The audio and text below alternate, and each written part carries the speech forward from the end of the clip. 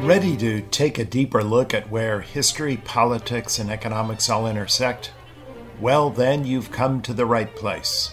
Each week, here's where we pull back the headlines and focus on the big trends, the stuff that actually shapes our future. Through the noise, we focus on the signal. I'm your host, Neil Howe, and this is Demography Unplugged, brought to you by Hedgeye Risk Management. Today is March 31st, 2020, and this is Demography Unplugged. Well, it's been a news-rich week, and I think it's fair to say that we're all trying to assemble the jumble of jigsaw pieces scattered across the table and make a coherent picture out of them all. There is one big question that is, I think it's fair to say, it's the focus of the world's attention right now, and that is the trajectory and duration of the COVID-19 pandemic. If you look at total cases or deaths in rate of change terms, or look at the geographic extent of the pandemic, I think you have to agree that the news over the past week has not been good. There is no let-up in the total exponential growth rates. 9 days ago, we were at 10,000 deaths outside of China. Last night, we were at 38,000 deaths. 9 or 10 days from now, I think we're on track to be over 100,000 deaths. And what about the duration? Well, the primary focus of public policy around the world right now is on suppressing new infections. Flattening the curve is the expression, and thereby doing everything we can to extend the duration. That's how we can avoid overwhelming our hospitals and saving lives. The need to extend the duration of lockdown policies was reflected over the weekend by President Trump's concession that maybe it's not a good idea for America to get back to business on Easter. He said we'll stay on lockdown until early May, but you can bet on further corrections to that correction once he hears back from governors in 3 or 4 weeks. The second question the world has been focusing on is how to make sense of the bewildering multiplicity of policies created in response to the pandemic. They add up to a sort of tidal wave of monetary and fiscal stimulus let loose on the global economy. Is it enough? Is it too much? Will it work as intended? Will it all have long-term consequences we will come to regret? The third question is how to assess the first real economic indicators coming in that can inform us about the magnitude of the deep recession coming at us. What's really remarkable here is that this thing has come at us so fast that we still don't have much data on its magnitude. Outside of China, we're just beginning to get our most preliminary signals. And that leads me to the fourth and final big question a lot of people are asking. What should we make of the reaction of global markets? Global equity markets were up hugely last week, which could mean a lot or maybe nothing at all. It's almost as if the world took a look at an impending economic crisis, policymakers responded, and the markets decided they liked the response, all before the first real signs of damage are appearing. So it's kind of weird. It's like the market has gone through all 12 stages of grief and has now recovered before even seeing much evidence yet of what they were grieving about. Well, we're going to talk about all this, and maybe the best way to do this is to address all 4 questions in reverse order. That means we start, actually, as we usually start, by talking about markets. Since my last podcast, over the last 5 market days, the S&P 500 has climbed by 17.4%, and meanwhile the global Dow has risen by 15.7%. So how's that for volatility?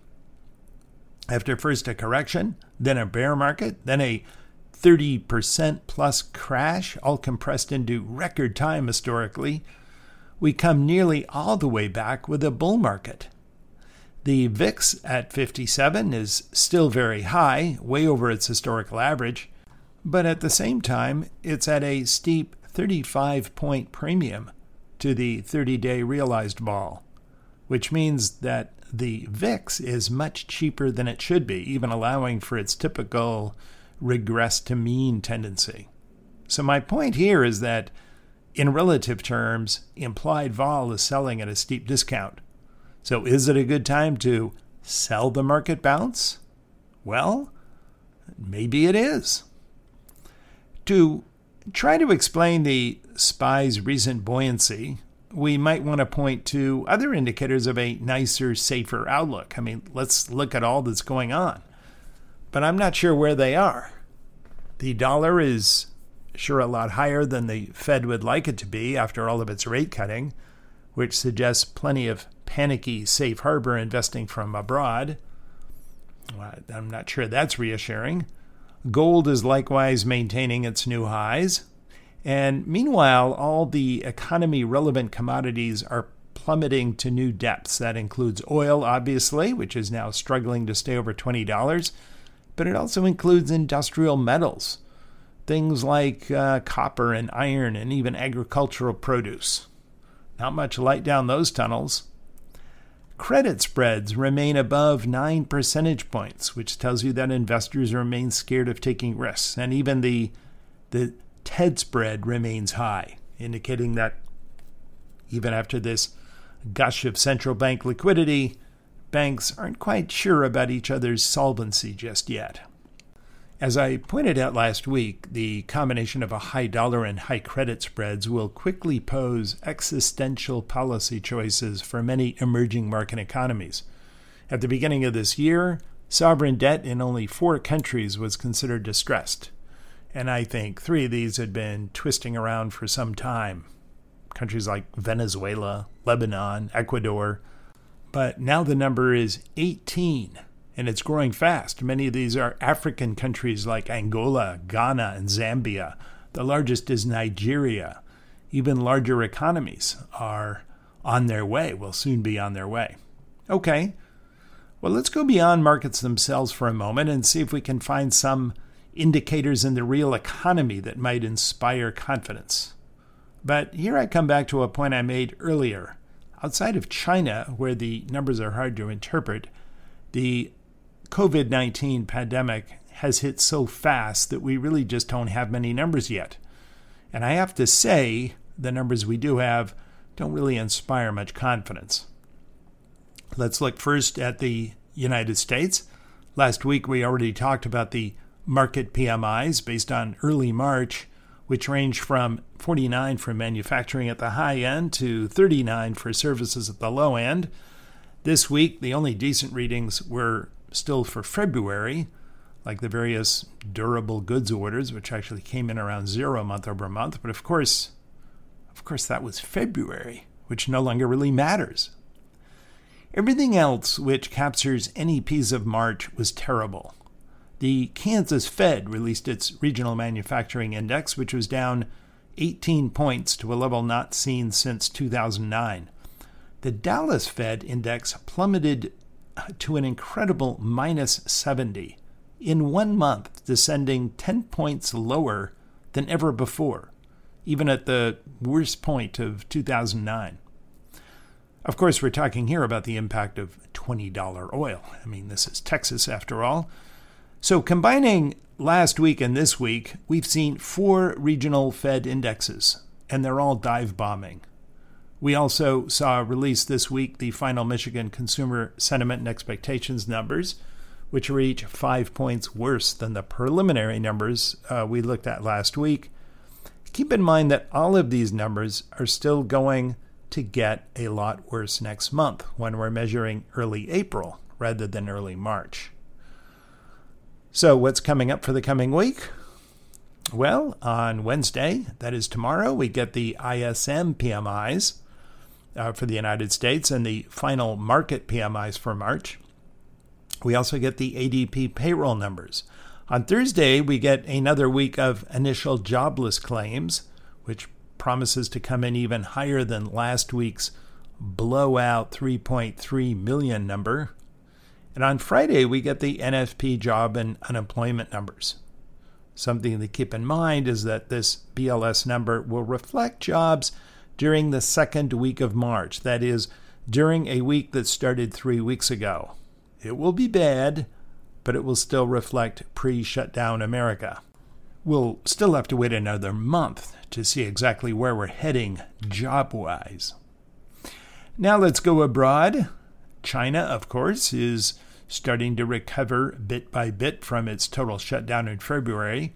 And early this morning, we got an early sign of this recovery. The official NBS manufacturing PMI swung back up to 52.0 in March from its record low of 35.7 in February. Now, the media is sure to misconstrue this as China returning back to normal. No, that's not what it means. Each PMI, Purchasing Managers Index, measures the share of all managers who answer better or worse to questions like, how is your production or orders or employment or whatever compared to what it was in the previous months? Again, for emphasis, compared to what it was in the previous month. So a reading of just over 50 in the NBS means that China's big state-owned factories are producing a little bit more than they did in February. It does not mean they are back to normal. It will probably take many months in a row running in the low to mid-50s before China's factories are back to normal. As for the Eurozone, we already looked at the terrible flash PMIs for March released last week. This week, we didn't get much more except for business and consumer confidence numbers that were clearly sloping down. So my take on the economic numbers, we don't really have much yet outside of China that reflects any economy's full entry into the lockdown reality of the COVID-19 pandemic. And what we do have is hard to interpret exactly, except to say that it's very negative. Okay, let's move on then to the policy reaction. Maybe that explains why markets have been upbeat this week. And here I have to say that there does appear to be a temporal correspondence. The big equity up moves in the U.S. and Europe seem to be triggered by the Fed's big second bazooka it fired the weekend before last, along with a massive, $2 trillion plus CARES package passed by Congress and signed by President Trump a week later. The up moves coincided as well with the decision by the EU to get rid of its circuit breakers, with ECB President Christine Lagarde's decision to override earlier limits on buying member country sovereign debt, and finally, on Germany's decision to run a sizable deficit itself. Well, sizable, it's 4% of GDP. We fiscal profligates here in America wouldn't call it a big deal. Here we run a 4% deficit on a warm and sunny day, but hey, for Germany, that was a big deal. Well, on the positive side, you could say that this is by far the biggest monetary and stimulus wallop the developed world has ever tried. The Obama stimulus package in 2009 amounted to 5.5% of GDP at that time, while the CARES package just passed is scored at 9.2% of GDP. That's a lot more. So shouldn't the market be more optimistic this time around? What's more, the Fed is intervening much faster. It's cutting the near end to zero in one whack and going into massive QE mode right away. And that's not all. Backed by the Treasury, the Fed will soon be shoveling guaranteed grant loans. I believe the term of art here is groans, directly to businesses through the banks. And in the case of large businesses, the Fed will be providing that financing directly in bond purchases and in so-called bridge loans. The EU as well is responding much more vigorously than it did in 2009, especially on the fiscal stimulus side. So, okay, that should be a positive for the markets. But then look at the other side. The economic magnitude of the supply and demand shortfall we're facing is also much larger than in 2009. I went through those awful GDP drop projections last week, but here's another one. Out this week from the OECD, it says that high-income countries are facing annualized GDP declines of 20 to 25% and consumption declines of 33%. And that's not just one country, that's all of them. The U.S. is about in the middle of the range. France, the UK, Germany, Spain, Italy, and Greece are all at the top end of this range. No one was projecting anything remotely like that back in 2009. What's more, on the monetary side, we have to wonder how much stimulus any of the world's central banks can deliver on their own at this point. Going into 2008, 2009, short-term rates were much higher, so there was a lot of room to cut. 10-year treasuries and German bonds were still between 4 and 5%. This time we're going into an economic crisis with the entire yield curve much nearer to zero. So there's a lot less room for improvement. And let me add one more warning, which applies especially to the United States. And that is whether logistically our ramshackle fiscal system can actually deliver the kind of relief we're talking about in a timely manner. A lot of the European countries have adopted a pretty elegant system of worker earnings replacement. It's patterned after the German Kurzarbeit system, and it means that the government directly takes over the payment of a large share of worker earnings. In the U.S., we're trying to push most wage support to still employed workers through the banks, but that's like pushing city water through a straw. Banks are simply not constitutionally set up to do this kind of massive job. By nature, banks are always wary of risk.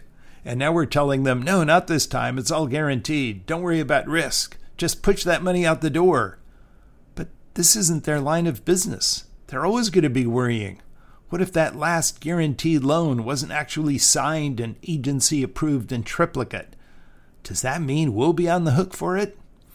This could be a lot slower than people expect. I'm especially concerned about the $350 billion that the Small Business Administration is supposed to be doling out to businesses with under 500 workers. These businesses account for 99% of all U.S. businesses and account for roughly 50% of all U.S. workers. And I'm sorry, but everyone, at least here in the District of Columbia, knows that the SBA is a sleepy little agency that normally hands out less than 1/10 of that amount every year and barely does even that without months of delay, working painstakingly with banks. Trump has just named a new head to the agency, Jovita Carranza, to handle the task, and all I can say is, let's wish her luck. And then you have one more thing. This curious competitor to business subsidies to keep people employed, and that is the big federal add-on to state unemployment benefits to people who lose their jobs. That add-on amounts to $600 a week and is supposed to last until the end of July. Even for the lowest paid or lowest skilled worker, this basically constitutes a nationwide $20 per hour payment to be unemployed rather than employed.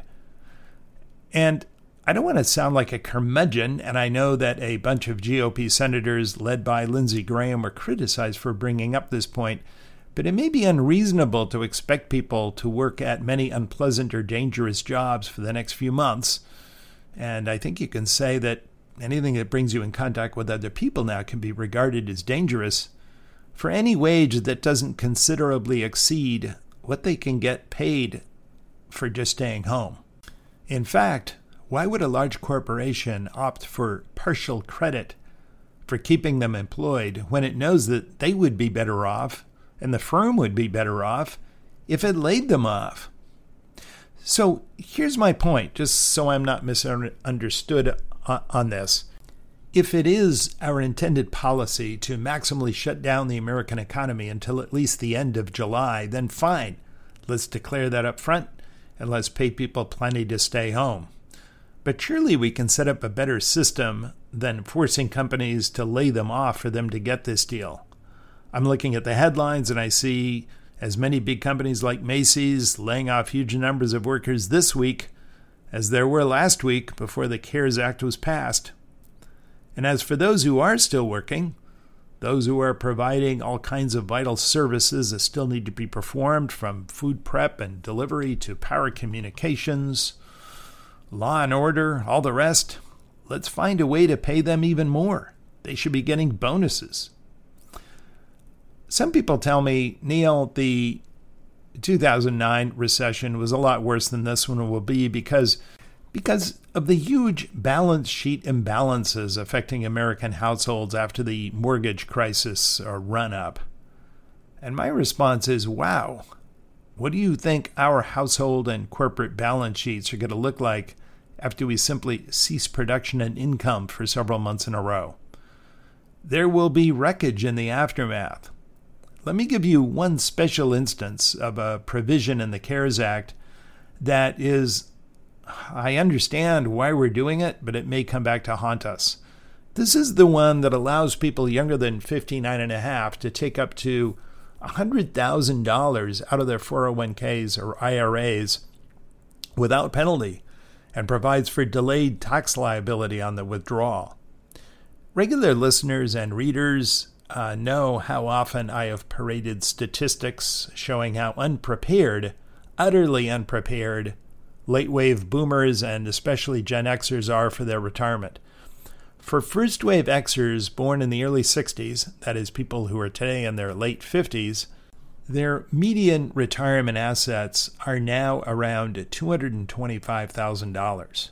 That is to say, that's the halfway point. Half of the people are above, half of the people are below.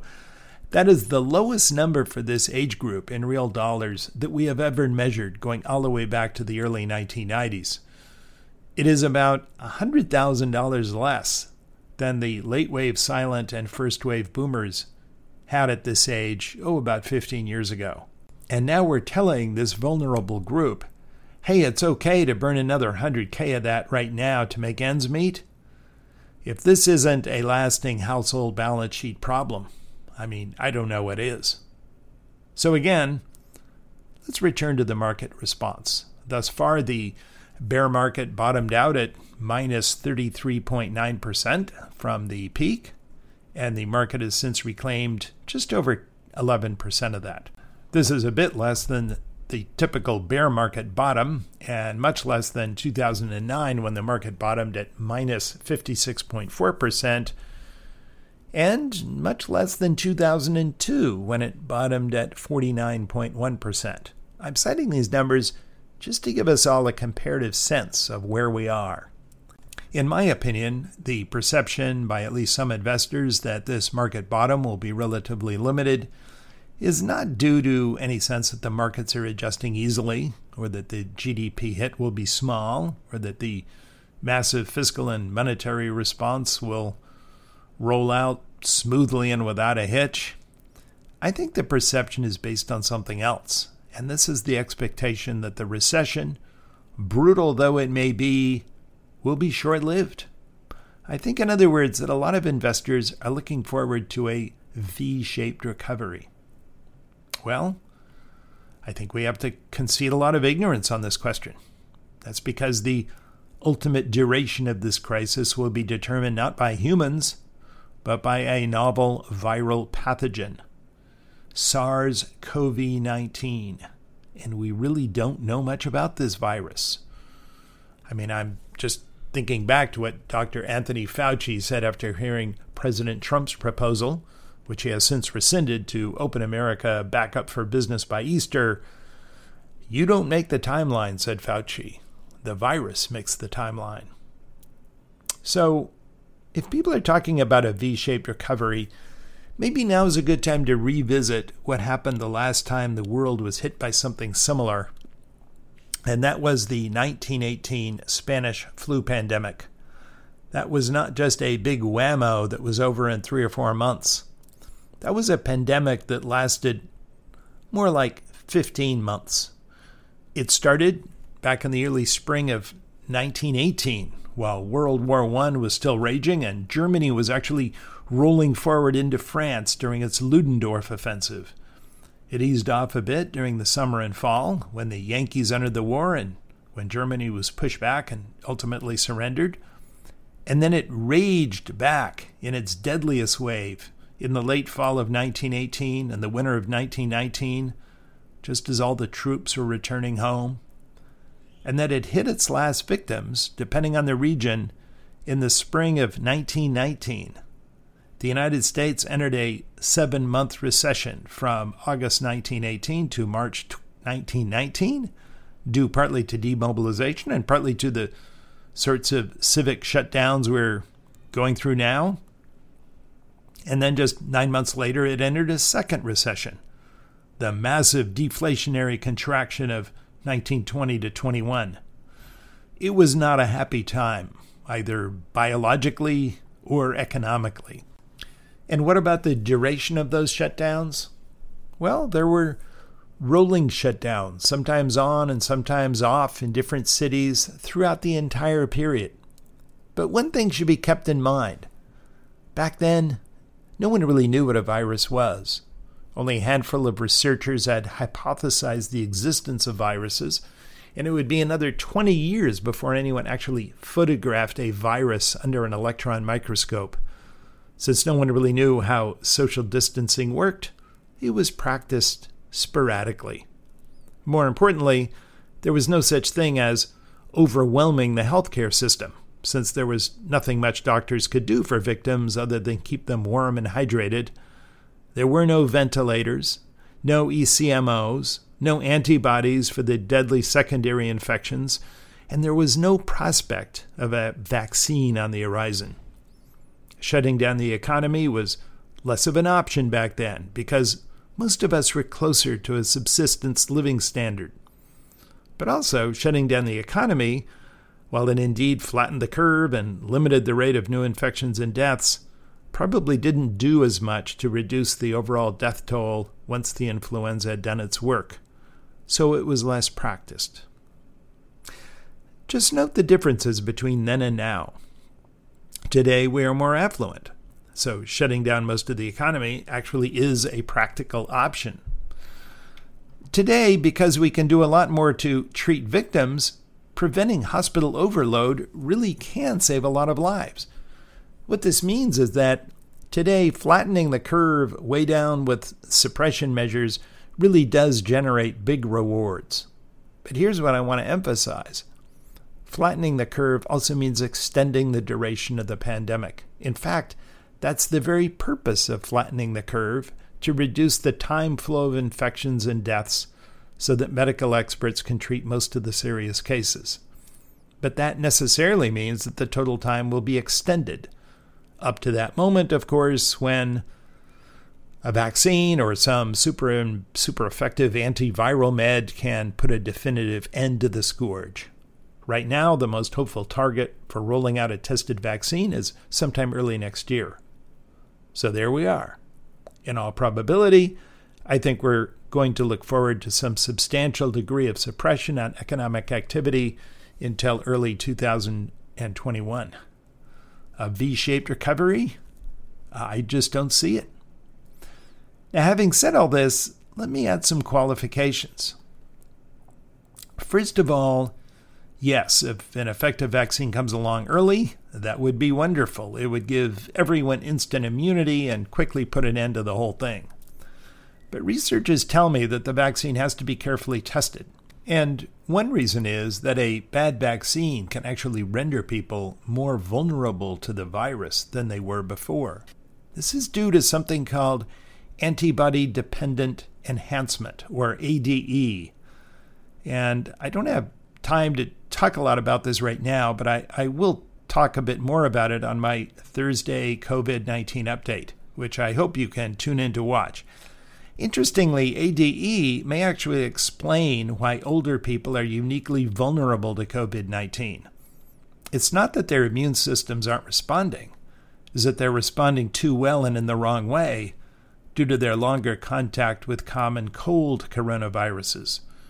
Anyway, this is a fascinating new aspect of research that's going on, and please tune in on Thursday for more about it. Secondly, we remain all of us remain pathetically ignorant about three critical numbers pertaining to COVID-19. It's infection multiplier number, it's R0, it's infection fatality rate, or IFR, and also the share of the population which will ultimately be susceptible to infection. These are three big numbers. We wish we knew more about them. Some researchers, notably a team at Oxford University, has suggested last week that the current case numbers and death numbers could hypothetically be generated by a pathogen with a much higher infection multiplier and a much lower infection fatality rate. In which case, the bad news is there's nothing much we can do to contain it since it's so infectious. But the good news is that its ultimate death toll will be limited and the duration will be short. It would also mean that a large share of today's population has already acquired immunity. We'd be most of our way to the fabled herd immunity that the health leaders in the Netherlands and Sweden and the UK have already been talking about.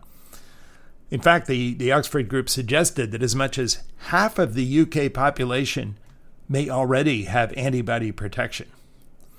Now, I find this supposition very implausible, and so do the epidemiologists at the Imperial College, who have basically said that if asymptomatic infection were so common, we would already have picked it up in cities and regions where entire populations were randomly tested with PCR swab kits.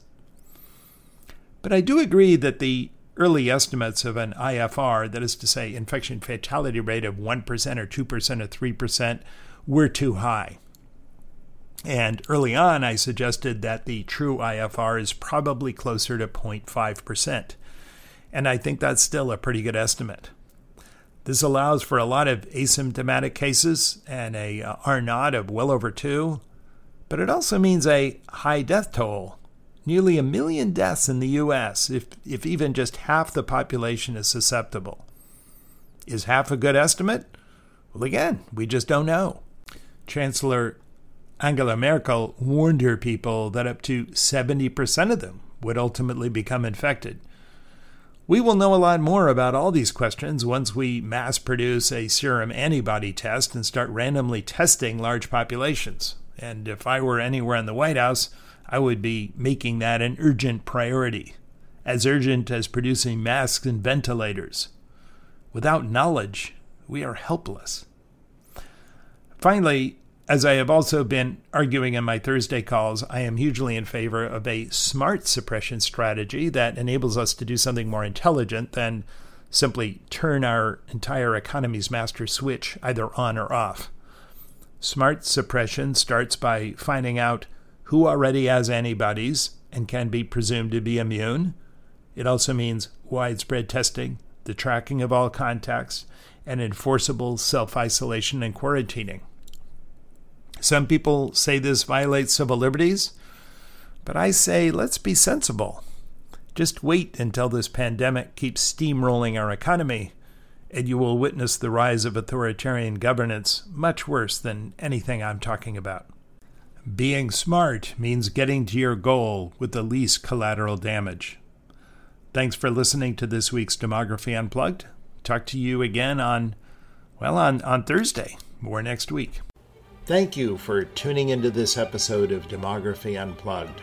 Tune in next time. If you have any questions about this broadcast or have suggestions for future topics, please contact QAdemography@hedgeye.com. Also, if you'd like to see more of what I have to offer, visit us online at hedgeye.com, and also make sure to follow me on Twitter at HowGeneration. That's HOWE Generation. Hedgeye Risk Management is a registered investment advisor registered with the state of Connecticut. Hedgeye Risk Management is not a broker-dealer and does not provide investment advice for individuals. This research does not constitute an offer to sell or a solicitation of an offer to buy any security. This research is presented without regard to individual investment preferences or risk parameters. It is general information and does not constitute specific investment advice. Nothing presented herein should be construed as legal or tax advice. This presentation is based on information from sources believed to be reliable. Hedgeye Risk Management is not responsible for errors, inaccuracies, or omissions of information. The opinions and conclusions contained in this report are those of the individual speaking and not necessarily those of Hedgeye, and are intended solely for the use of Hedgeye Risk Management's clients and subscribers. In reaching these opinions and conclusions, the individuals expressing those opinions and conclusions and their employees have relied upon research which is based upon sources considered credible and reliable within the industry. Neither Hedgeye Risk Management nor any individual expressing those opinions and conclusions are responsible for the validity or authenticity of the information upon which it has relied.